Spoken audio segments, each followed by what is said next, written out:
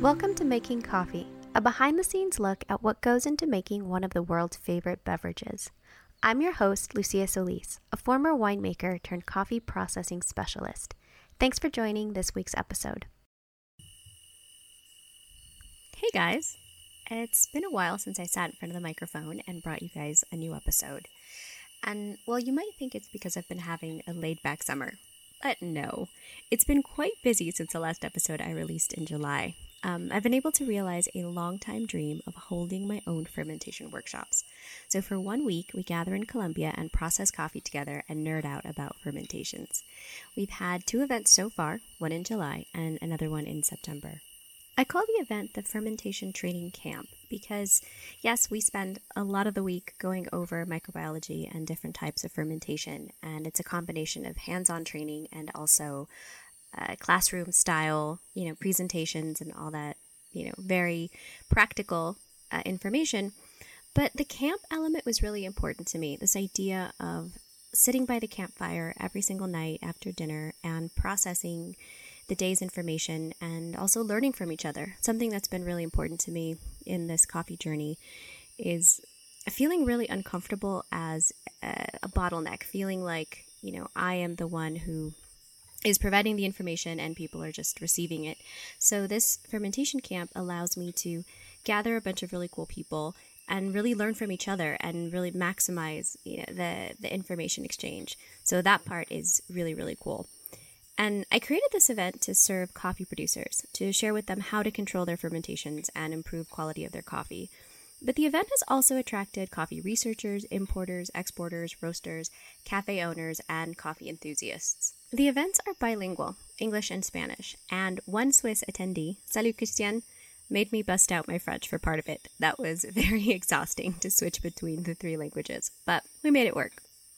So if you want to deepen your knowledge of coffee processing and spend a week in Colombia with super cool coffee people, we just opened spots for the 3rd camp in December.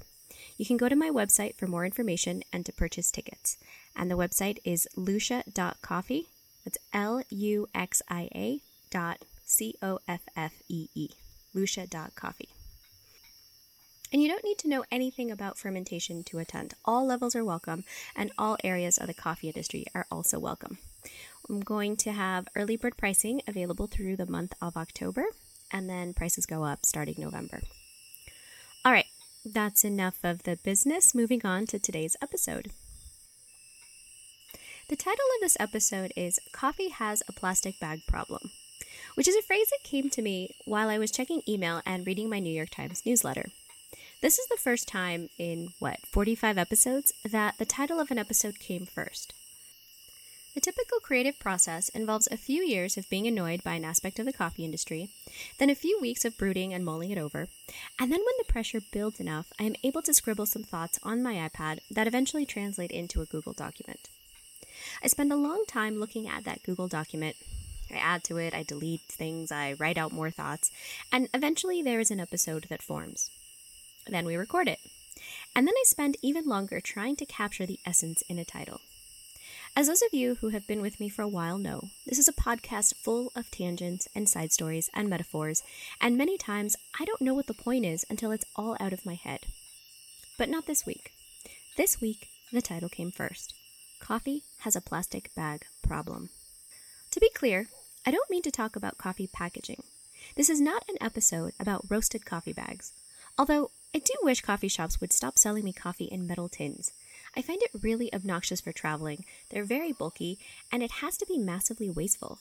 Because it's not even a pseudo attempt at reducing waste. It's not like there's a program to bring back the empty tins to the store and get a refill to reduce single-use packaging. It really seems to be just about making the packaging look cooler and more substantial. So, I don't know. It's just something that I've been finding in a lot of the coffee shops that I'm visiting lately. I go in and want to buy some coffee, and all the packaging they have is a metal tin. And I like to pack light, so it's very annoying to fit that on my carry-on. But anyway, this is not an episode about coffee packaging or the plastic bags used for roasted coffee. The plastic bags I'm talking about are the thin, single-use plastic grocery bags. You know, the kind that you have balled up in your kitchen cabinet somewhere. I'm talking about plastic grocery bags today. Essentially, this is an episode about the unintended consequences behind good intentions. I think in specialty coffee, when we talk about coffee processing, we think we are moving quickly in the direction of progress. But if we take a minute to pause and examine what we are doing, we would realize that we are at best spinning in place and at worst moving backwards. But we are getting ahead of ourselves. Let me first tell you about the New York Times. Part of the culture of living in the United States includes a sense of political awareness. If you're not keeping up with what's going on in cultural events and the world, then it sort of feels like you're not doing your duty as a good citizen. And I want to be a good citizen, but I get easily overwhelmed with information. I often feel torn between the good feeling of being an informed person and the terrible feeling that comes with knowing how awful people can be to each other. When Nick and I moved to Colombia, I knew I would be removing myself from a lot of political noise. However, I still wanted a source to keep updated with world events. So instead of reading random internet articles that people sent me, I signed up for a news subscription. I feel like paying for news has really improved the quality of my information. And I realize this sounds like an ad for the New York Times, but as you guys know, this podcast is completely listener supported, so I'm just sharing my enthusiasm for good journalism. I appreciate the variety of articles I get from the New York Times. I find myself reading about things I wouldn't naturally seek out. For example, this article about plastic grocery bags. I believe this article is a near perfect metaphor for how the specialty coffee industry is approaching specialty processing. The article starts with the news that the state of New Jersey has banned single-use plastic bags. It was written September 1st, and it's by Claire Toeniskotter. Claire says that it's a well-intentioned law that seeks to cut down waste and single-use plastics. This is an interesting topic to bring up now because I felt the zero waste movement was really picking up steam in the US, and that it took a big hit during the pandemic when we knew almost nothing about how the virus spread and everything came in extra single-use packaging. We took a right turn away from reusable and doubled down on disposable. Bringing our own refillable mug to coffee shops was no longer an option. For safety, the stores had to control the packaging. Now, over 2 years later, we know much more about how the virus spreads, and I'm noticing a return to reducing single-use plastics. Anyway, let's go back to Claire's article on New Jersey. She says that while many states have banned single-use plastics, New Jersey is the only one that has also banned paper bags for groceries. I found it interesting that New Jersey also banned paper bags because initially they seemed like a better option. But an article from Brad Plummer in 2019, titled Paper or Plastic, speaks to the difference in the bags more clearly. I'm sure none of us need to be convinced that single-use plastic bags made from fossil fuels that take many lifetimes to degrade are bad for the environment. Much of this information is obvious, but sometimes it helps to review the obvious. For many of us, plastic refusing to degrade in a landfill is a bad image. However, Brad Plummer points out that this is the best case scenario, a plastic bag in a landfill. But what has made plastic bags a particular target, a poster boy for pollution, is that they are so flimsy, so light, that many of them don't end up in the landfill. Instead, they get swept away in the wind and end up stuck flapping in the tree branches or polluting waterways and oceans. Does anyone remember the scene of the dancing plastic bag in the movie American Beauty? No? Anyone? Well, it's from 1999, so you are forgiven, and it makes me feel kind of old. But paper bags are sometimes seen as an eco-friendly alternative because they are recyclable and made from trees, a renewable resource. Paper bags are seductive. However, they take significantly more energy to produce. More energy means emitting more greenhouse gases. More gases contribute to global warming. So while you won't find paper bags filling the stomachs of whales and polluting the ocean, their higher carbon footprint is warming our oceans and reducing habitats and contributing to extinction anyway. In 2011, Britain's Environmental Agency conducted a life cycle assessment of various bag options. They looked at every step of the production process and concluded that you would have to reuse a paper bag 3 times to equal the impact of a single-use plastic bag. From a carbon emissions point of view, a plastic bag has a lower impact than paper because of how we use it. Paper could be better if every time you went to the store, you got a paper bag and then you saved them, and the next time you went to the store, you brought those same bags with you and only used those bags, and then you took them home folded them, kept them nice, and then the third time you went out to the grocery store, you only took out those bags. If you did that, then you'd have about the same damage as plastic bags.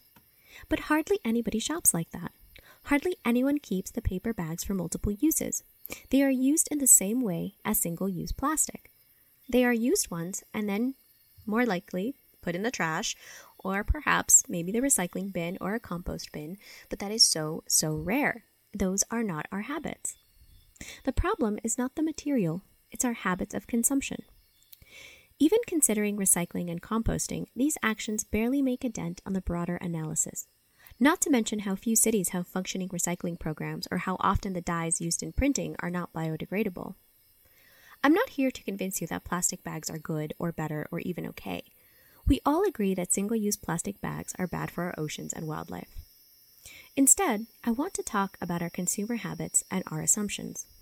We assumed that paper was better than plastic, until you find out how much more energy it takes to make a paper bag and how unlikely it is that bag is reused or recycled. Maybe you feel good about using paper bags and avoiding plastic, but are you really doing anything positive for our oceans, or do you just feel good in your ignorance? I felt good in my ignorance for a long time. I used to feel impressed when states had plastic bag bans. I thought it was really cool and progressive. Actually, I was most impressed by Rwanda. In my 2018 visit, I learned that the country has a ban on plastics. Like, the whole country. Rwanda has had a ban on plastic since 2008.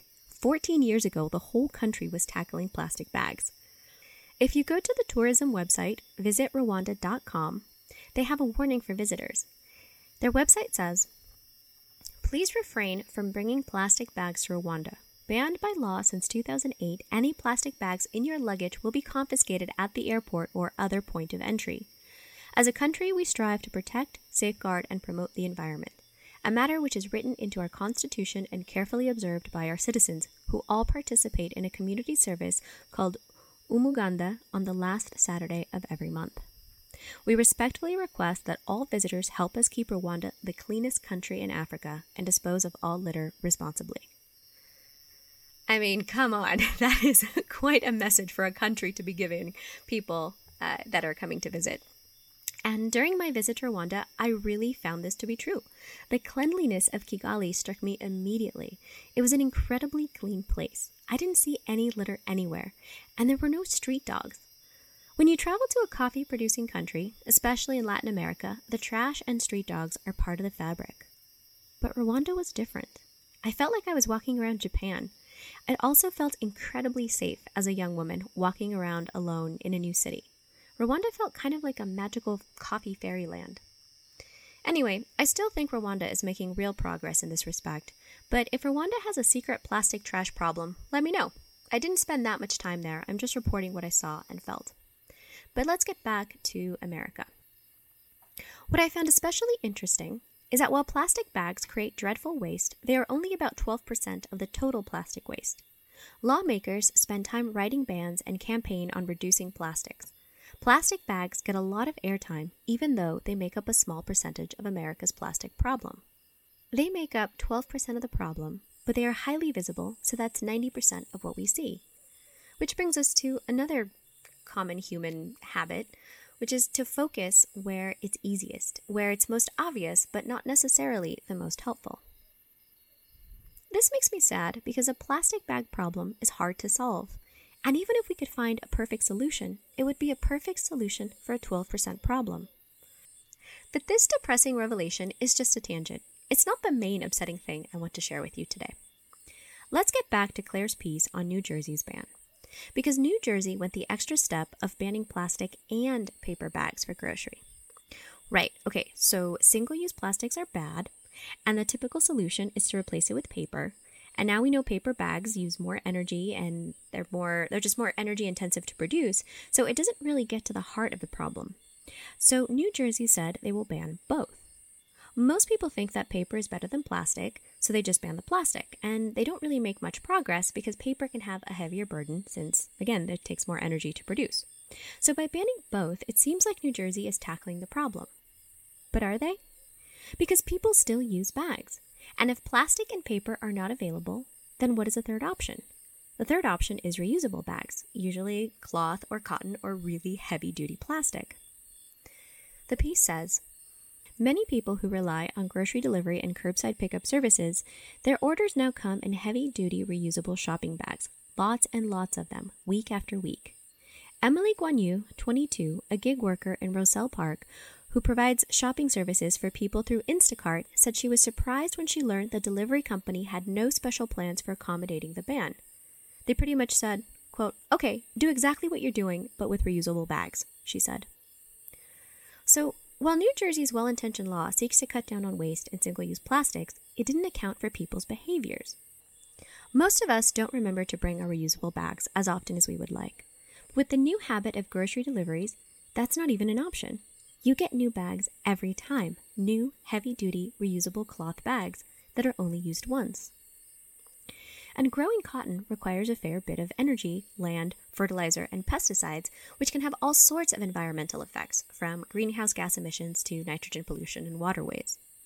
The study found that an avid shopper would have to reuse his or her cotton bag 131 times before it had a smaller global warming impact than a lightweight plastic bag used only once.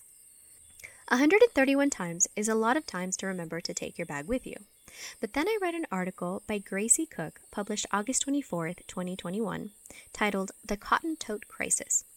In the article, she wrote, an organic tote needs to be used 20,000 times to offset its overall impact of production, according to a 2018 study by the Ministry of Environment and Food of Denmark. That equates to daily use for 54 years for just one bag. Cotton is so water-intensive, said Travis Wagner, an environmental science professor at the University of Maine.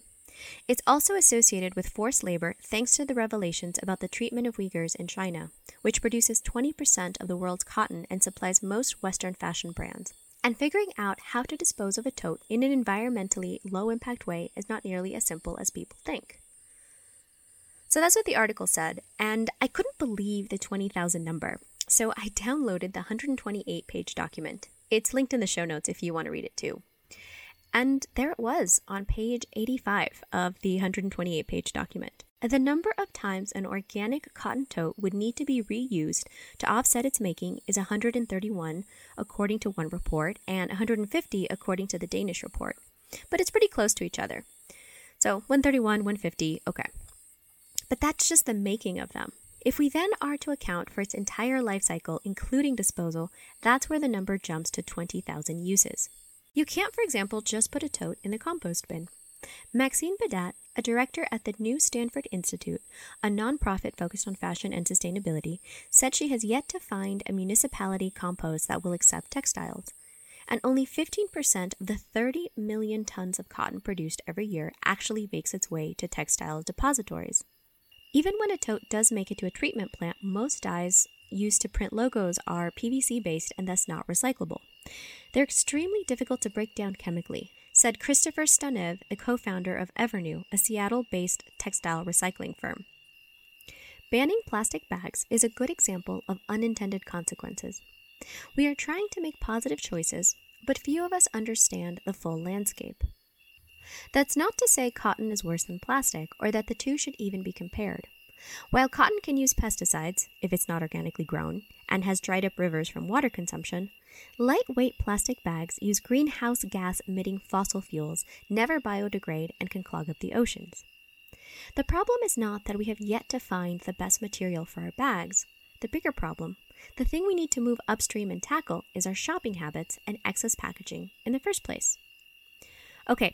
So, are you with me so far? Because now is where we see how specialty coffee has a plastic bag problem. What I learned from the plastic bag ban is that when faced with a problem, our instincts as humans is to make a new thing, to create more, instead of changing behavior or changing the culture. So how are we doing this with coffee? Well, there probably have to be several ways, but I will share the one that relates to my job, coffee processing. Longtime listeners have heard me mention this before. I make my living from promoting processing practices and singing the praises of fermentation, but I also try to spend time sharing the limitations of processing. I often get the sense that most people think the way to solve the coffee price crisis and wage inequality is that coffee producers need to make better coffee. I think the thinking goes that if they make better coffee, then obviously we will pay them more for it. This logic has embedded in it that coffee prices are fair, that producers don't get paid living wages for their coffee because they have not been making good coffee, that they have been making commodity coffee. But let's set aside the veracity of this claim. This is not a podcast about coffee economics. I am not qualified to talk about coffee prices. For now, let's stick with processing. Many of us believe that the way to help coffee producers is to improve processing. The trend the last 6 years has been to focus on fermentation and extended processing, and move back towards naturals and honey process. So this is in direct opposition of the traditional point of view. The traditional model for producers was process as quickly as possible and avoid defects and sort of just get out of the way. It's, the shortest time between sherry to green coffee.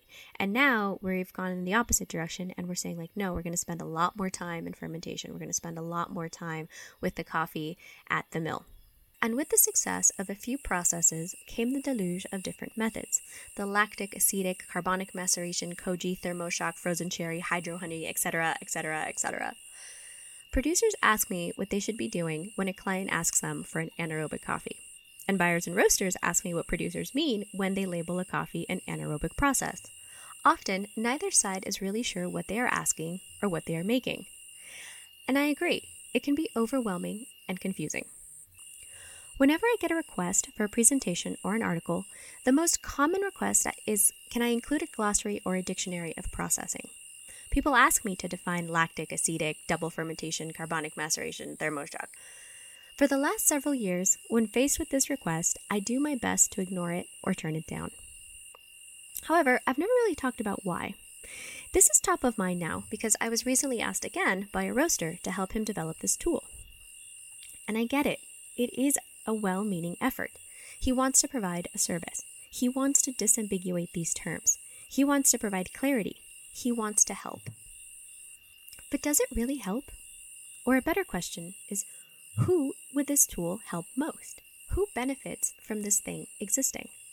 In addition to those questions, there are 3 questions I like to ask myself as often as I can remember to ask them. The first one is, does it need to be said? Does it need to be said now? And does it need to be said by you right now? With the topic of a processing glossary, I asked myself these questions. 1. Does it need to be said? Often, this is enough to stop me from saying anything. Often, silence is best. But maybe it is important and maybe it does need to be said. People are confused and they want a guide. So then I moved to question 2. Does this need to be said right now? On this point, I'm not so convinced. I don't know that we need a processing glossary right now. I think we need to gather more information first. Many of these processes are still being developed. It's early stages. It's the Wild West. Trying to define them is like trying to catch a moving target. I think it's too early to pin it down and force some rules. There's too much creativity and freedom of expression that still needs to, work its way out of people's systems. I don't think it's a problem that a yellow or a red or a black honey is arbitrary. It's the creative expression of the producer. Sure, maybe it's confusing for a buyer, and we can't standardize a lactic fermentation from Costa Rica to one in Peru, but so what? Is alleviating your discomfort over not knowing a process more important than a producer's creativity?